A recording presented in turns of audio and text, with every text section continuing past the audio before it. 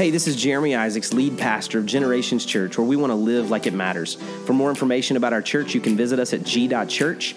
We hope you're encouraged by today's message. Thanks again for listening. Well, good morning to you, whether you're here in person or so many of our church family watching online. Welcome to Christmas at Generations Church. Man, I said it earlier if you were already here, but Christmas with our kids on Sundays is one of my favorite Sundays of the year, and they did not disappoint. They did a fantastic job. So I'm just thankful for our G-Kids ministry. Pastor Aaron's already thanked the volunteers, but Pastor Aaron and Bethany, they do a great job just leading that team. And then the volunteers and their efforts to serve our children. Our G-Kids ministry has kind of three phrases that they're guided by. G-Kids, where church is fun, friends are family, and the Bible comes alive. And that's for G-Kids, but I think that probably connects to our church at large. It's a sensory experience. Taste and see that the Lord is good, and we want friends to be family. It's about community and togetherness, and really we want to open God's Word and come alive in our lives. It's something that guides us every single day. And so I'm thankful for our G-Kids family. Next week, we're going to dedicate children. And you also have a great opportunity next week to connect to, you're going to hear from a representative from the Cherokee County Family Violence Center about a local missions opportunity for us as a church family and for you, maybe individually as a family in this Christmas season to serve them and really help some of the families that they're serving and connecting with, just to help them kind of take a next step in this Christmas season and even into the beginning of 2021. So I encourage you to be here with us next week. And then you heard Pastor Aaron mention our Christmas celebration services, 3 identical candlelight services, Friday night, December the 18th, for those that may be leaving town or have family events later in the weekend, and then on Sunday morning, the 20th at 9:15 and 11. And all we're asking you to do, just to help us plan, is go to our website, g.church, click on the events tab, and just register how many seats you need for those services. It's just a way for us to prepare, and so you can do that for your children. There's children's classes and services that night, and then for the adults and middle school and high school students here in the worship center. And then one more just kind of word to help you plan as we move even beyond Christmas. On Sunday, January the 3rd, we kick off our annual 21 Days of Prayer and Fasting. And so I encourage you to be thinking about how you're going to participate this year in our prayer and fasting. We encourage everyone to participate on some level. We'll talk about that more as we go through the month of December, but I just wanted to make you aware of when we're starting. So today, we are kicking off our Christmas season, and I know some of you, you've been celebrating Christmas for a while, and that's great too, but for us as a church family, celebrating this Christmas season, and to do so, I could go a lot of different places in the Bible. I could go to the book of Luke chapter 2. Every Christmas celebration I had in my family growing up included a reading of Luke chapter 2. Maybe you go to some of the other places in the New Testament, in Jesus' birth or the announcement of his birth, or maybe some of the other places there in the Gospels. But I want us to go to the Old Testament today, and really we're going to spend part of the next 2 weeks in the Old Testament in the book of Isaiah. So if you got a Bible, I encourage you to go to Isaiah. If you don't know where it is, use the table of contents. You paid for it. It's the whole Bible. It's all yours. So Isaiah chapter 9 is where we're going to spend our time today. And Isaiah is one of the major prophets. So when you are looking at the Bible and you look at the Old Testament, there's some books of law and there's some other places where you're seeing the story unfold. And then you have these major prophets and these minor prophets. It doesn't necessarily mean that some are more important than the others. It really indicates how large the book is or the letter is that we have. And so Isaiah is one of those major prophets. And Isaiah was a prophet of God who is speaking the truths of God to the people of that Old Testament time period in that narrative. And in the book of Isaiah, when I say he's a prophet, I mean that he is speaking words of prophecy. And maybe you're familiar with that word, and maybe you're not. But a prophecy is a word that is spoken in advance of something happening. It's not like a guess. It's not just like you trying to figure out what's going to happen. It is being empowered by the Holy Spirit of God to speak something, to tell people what is going to happen in the future. And so a word of prophecy, if you hear someone acknowledge, hey, I have a word of prophecy, it's not something to be taken lightly. There's actually a really great judgment on prophets so that they would speak truth and make sure that they're not misleading people. And so the prophets of the Old Testament were given those words of warning. And we believe that prophecy is still active and alive today and that the Spirit of God can speak through people today to continue to deliver prophecy. And so it's not something to be taken lightly, but it's also not something to be taken for granted. It is one of the ways that God speaks to his people. And so here in the book of Isaiah, in chapter 9, beginning in verse 7, I want to read verses 6 and 7. It says this: It says, "For to us a child is born, to us a son is given, and the government will be on his shoulders, and he will be called Wonderful Counselor, Mighty God, Everlasting Father, Prince of Peace. Of the greatness of his government and peace there will be no end. He will reign in David's throne and over his kingdom, establishing and upholding it with justice and righteousness from that time on and forever. The zeal of the Lord Almighty will accomplish this." And so what we have here is a word of prophecy given by the prophet Isaiah to the people, the Hebrew people, the children of Israel at that time in history, but also that you and I read to understand that 700 years before the birth of Jesus, the prophet, empowered by the Spirit of God, was proclaiming what was to come. And so in the Old Testament, there are, depending on how you read it, about 46 very specific prophecies about Jesus and his coming birth. And there's about 350 or 400 prophecies that allude to Jesus or the Messiah in some way. And so when you think about that, it's pretty amazing to think that hundreds and hundreds of years, and some of these even 1,000+ years before the birth of Jesus, we were told, and these people were told, that the Messiah was coming, that God was sending a Savior to the earth. Well, another place that it's interesting for us to recognize, or another thing that's interesting for us to recognize here in the book of Isaiah, is that I told you to turn to Isaiah chapter 9, verse 6. But when the Bible was actually written, or the Bible was being compiled, there were no numbers included. Now, the book of Numbers was included, but the chapters and verse numbers were not included. These were added later to give all of us a place of reference, a point of reference. If not, for me to be able to read what I just read to you, I would have to take the entire scroll of Isaiah and read all of it to you, and then really stop and focus on a portion of that, because you would have no way to go to that place because there was no chapter and verse numbers included in the original writing or narration of what was being spoken. And so when the people were compiling the scriptures for us, they began to add chapter numbers and verse numbers so that I could do what I just did. Hey, turn to chapter 9, verse 6. But if you think of it as one larger story, one larger text, then you recognize that the prophecy in Isaiah 9 is actually an extension of a prophecy that's taking place in Isaiah 7. So it would have just been some text before in the scroll. It would have just gone up a couple of unrolls of the scroll before. So Isaiah chapter 7, verse 14 says this. It says, "Therefore the Lord himself will give you a sign. The virgin will conceive and give birth to a son and will call him Emmanuel." So preceding the prophecy of Isaiah 9 is the prophecy of Isaiah 7, but it's all connected. It says that the Lord will give you a sign. In that day and time, as the prophet is speaking, he's helping them to understand that in the midst of all they were walking through, they were trying to figure out, is God real? And is the God that we're called to worship, is he worthy of our worship? And so the prophet says, listen, he's going to give you a sign. He's going to show you that he's real. And here's what's going to happen. The unthinkable is going to happen. A virgin will conceive, and she will give birth to a son, and that son's name will be Emmanuel, which means God with us. Well, wouldn't you know it, about 700 years later, angels appeared and declared that same kind of truth to that virgin. And this virgin supernaturally conceives, and she's got like a 50-50 shot, right, of it being a boy or it being a girl. And wouldn't you know it, it was a boy. And wouldn't you know it, they named him Emmanuel, God with us. This representation that God himself had come to earth. The book of John, chapter 1, tells us that he came and dwelt among us. The Message paraphrase says that he put on skin and moved into our neighborhood, which I love that language.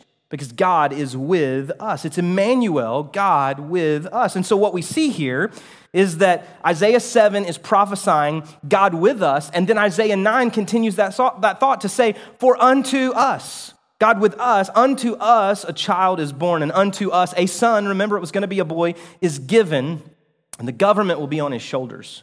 A few months ago, we spent some time prior to the elections talking about the kingdom of God. And we said that in this current political season, which is continuing, even here in Georgia, I don't think I've seen an actual non-political commercial in a couple of weeks. And so we see still the political climate being stirred up here as so many decisions are still being made. And so in the midst of all of this political climate, we recognize if you are a follower of Jesus Christ, what we declared as we read through the scriptures is it says to seek first, not second, but seek first the kingdom of God. and his righteousness and all of these other things will begin to take care of themselves. And so what we recognize is that we're citizens of the kingdom first, the citizens of the government being on his shoulders, and we're citizens of these earthly kingdoms second, and that's where our focus should lie. And then what we just read is that he will be called Wonderful Counselor, Mighty God, Everlasting Father, and Prince of Peace. He will be called Wonderful Counselor, Mighty God, Everlasting Father, and Prince of Peace. And so over the next 2 weeks, we're going to split these up. We're going to spend some time looking at each one of these. But if you've been listening for the last couple of minutes, and I recognize maybe some of you have been checking Facebook, but here's the deal. If you've been listening, you know that my primary language is English. It's really my only language, right? They say that if you speak 2 languages, you're bilingual. If you speak 3 languages, you're trilingual. If you speak 1 language, you're an American. That's what they tell us. I don't know.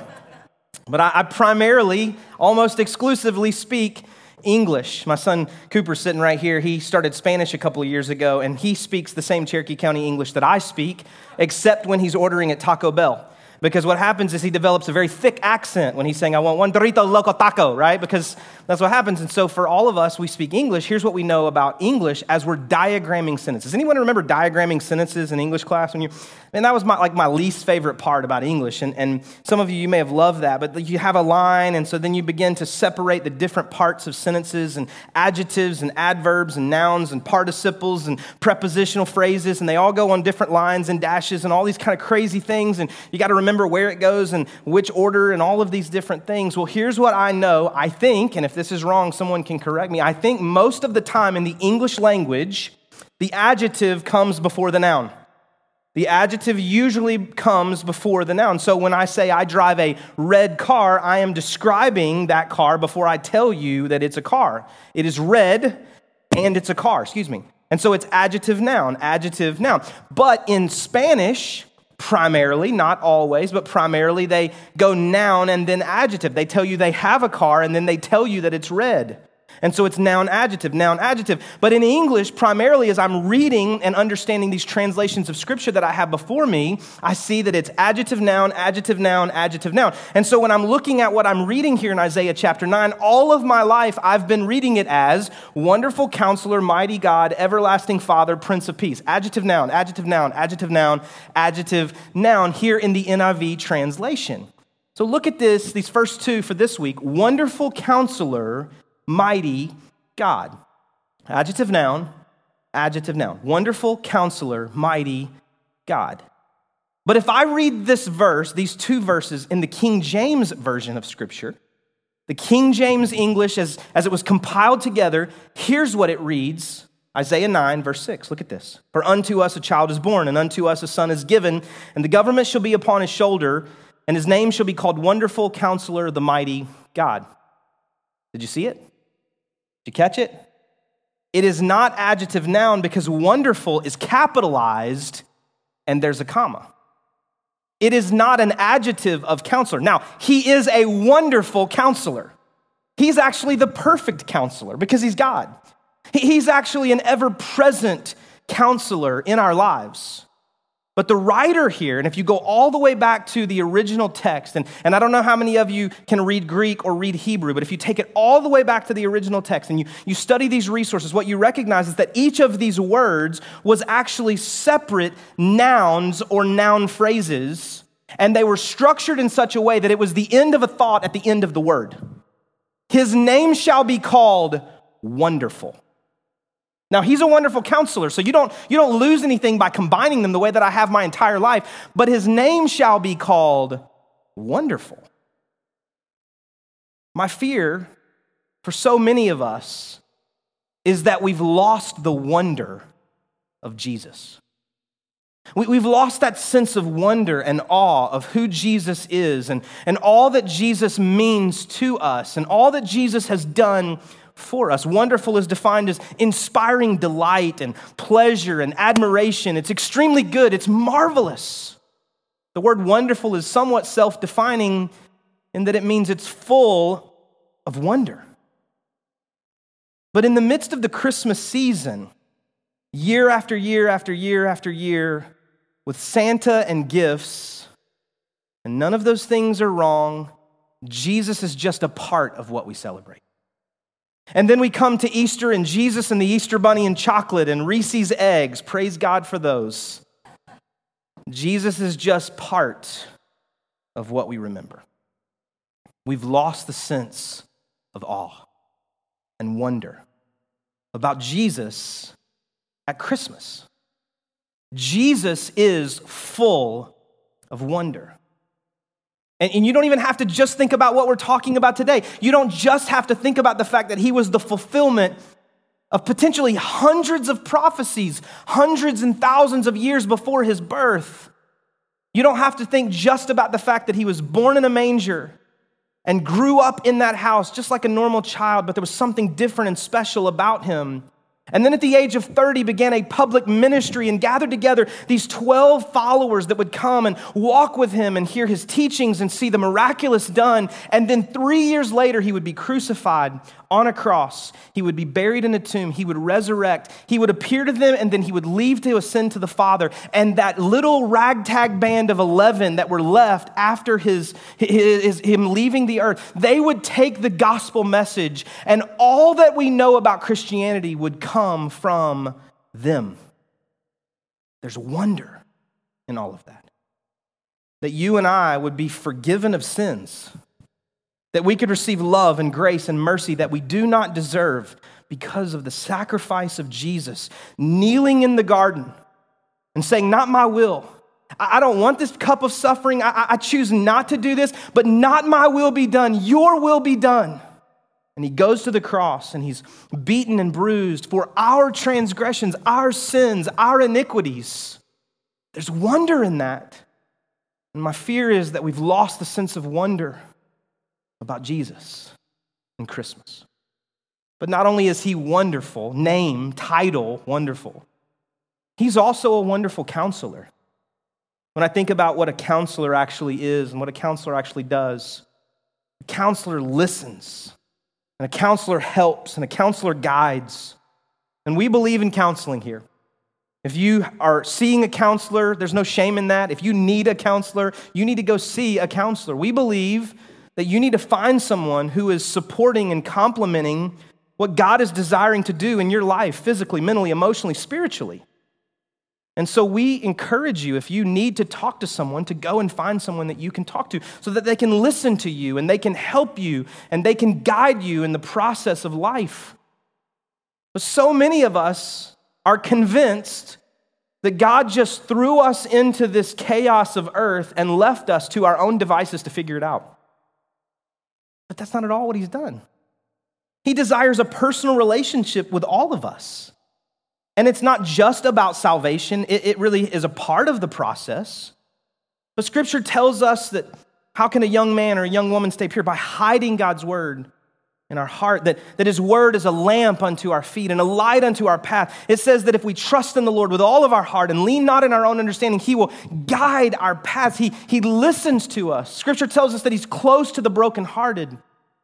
He's closer than a brother. He promises never to leave us nor forsake us. He is close. He listens. He guides. He helps. He wants to help you as you navigate life because he is a counselor. He's a wonderful, wonderful counselor.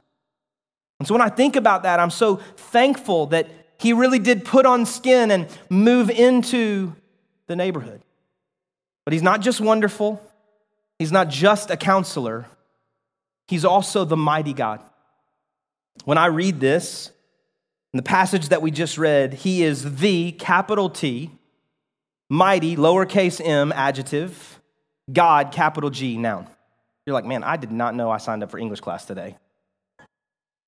He is the, not a mighty God, not one of the gods that you could choose to worship or serve. The, singular, mighty, adjective, might, great, powerful strength. God, capital G. The Old Testament commandments tell us that we should have no other gods before him, that we should not make idols and other images that we bow to worship and we give our affection, our attention, and our heart and our resources to, because he alone is worthy. We just sang it. And so he is the mighty God. But we're not just talking about God, we're talking about Jesus. We're recognizing that the gift of God to the earth was Jesus, God with skin on, the human manifestation of God. And he's mighty. And I recognize in this year of 2020, perhaps in all of the things that have gone on, perhaps it's caused you to question the might and the strength and the power of God. If God really is mighty, then why is all this happening? If God really is mighty, then why has this happened to me?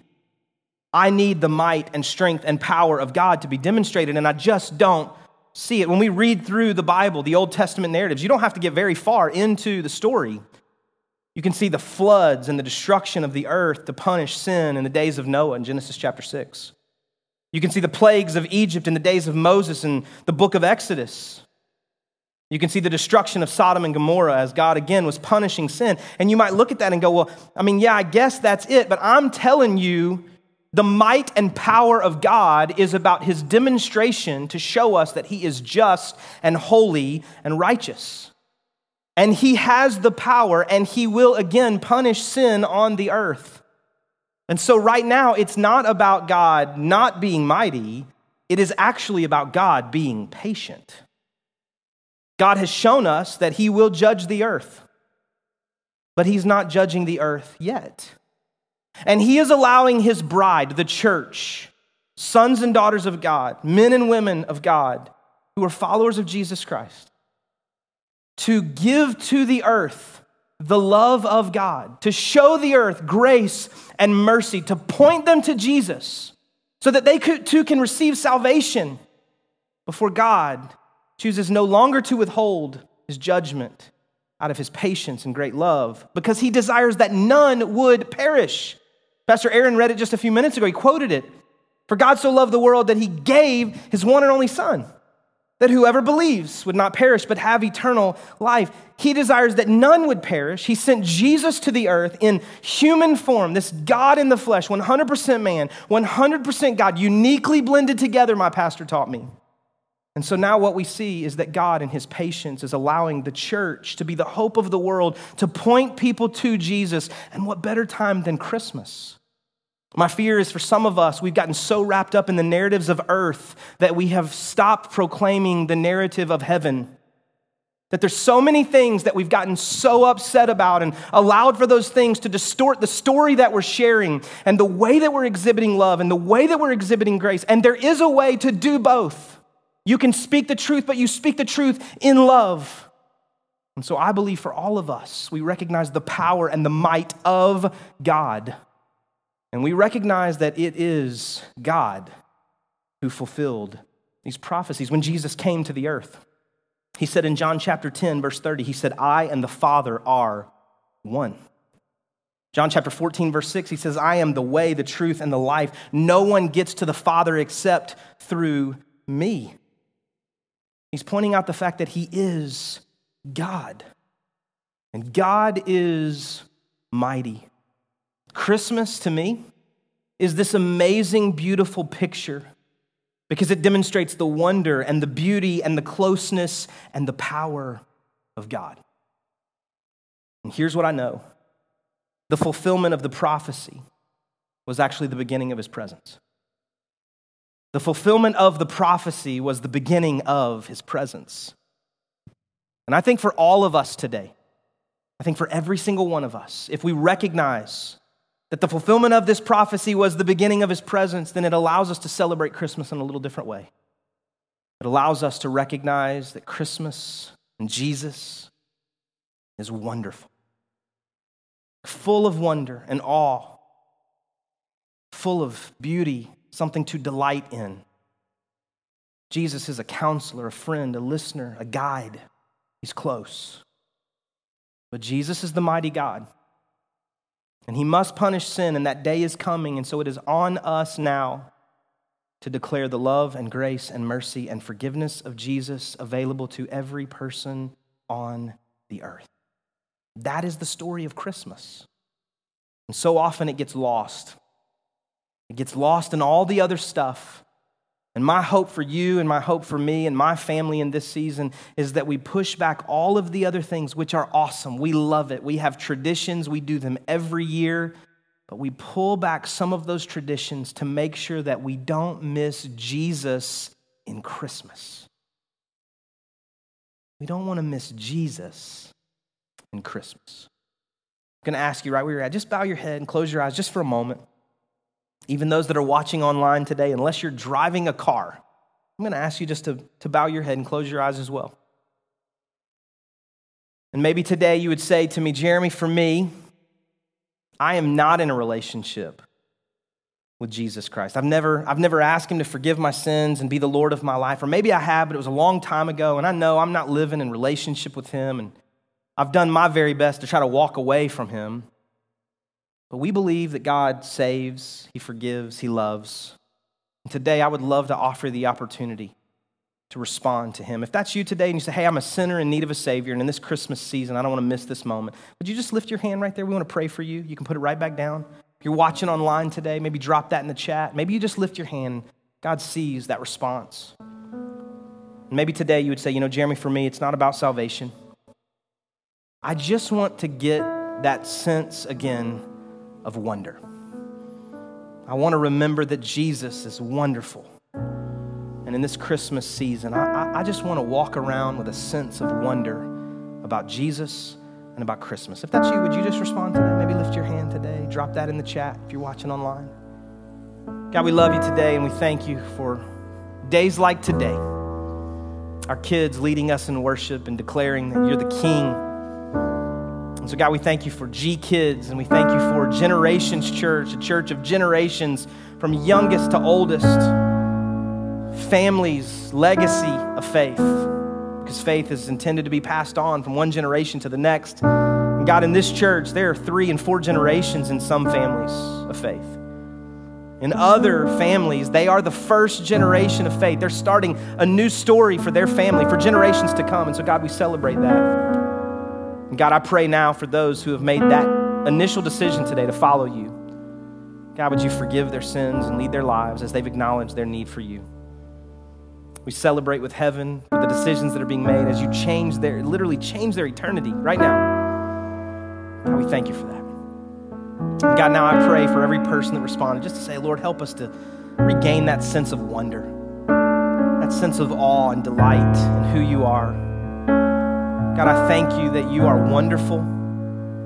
I thank you that you are our counselor. You listen, you guide, you help us. We're not in this on our own. And God, you are the mighty God. And God, as you remain patient with holding your judgment in the present day, would you allow us to tell the story of your love and your grace to those that need to hear it. In Jesus' name we pray. Thanks again for listening. If today's message was an encouragement to you, we invite you to share it with your friends and family. Maybe subscribe, rate, and review the podcast. It just helps us spread the word about what God's doing here at Generations Church. For more information about the church, visit us at g.church. Have a great day, and God bless.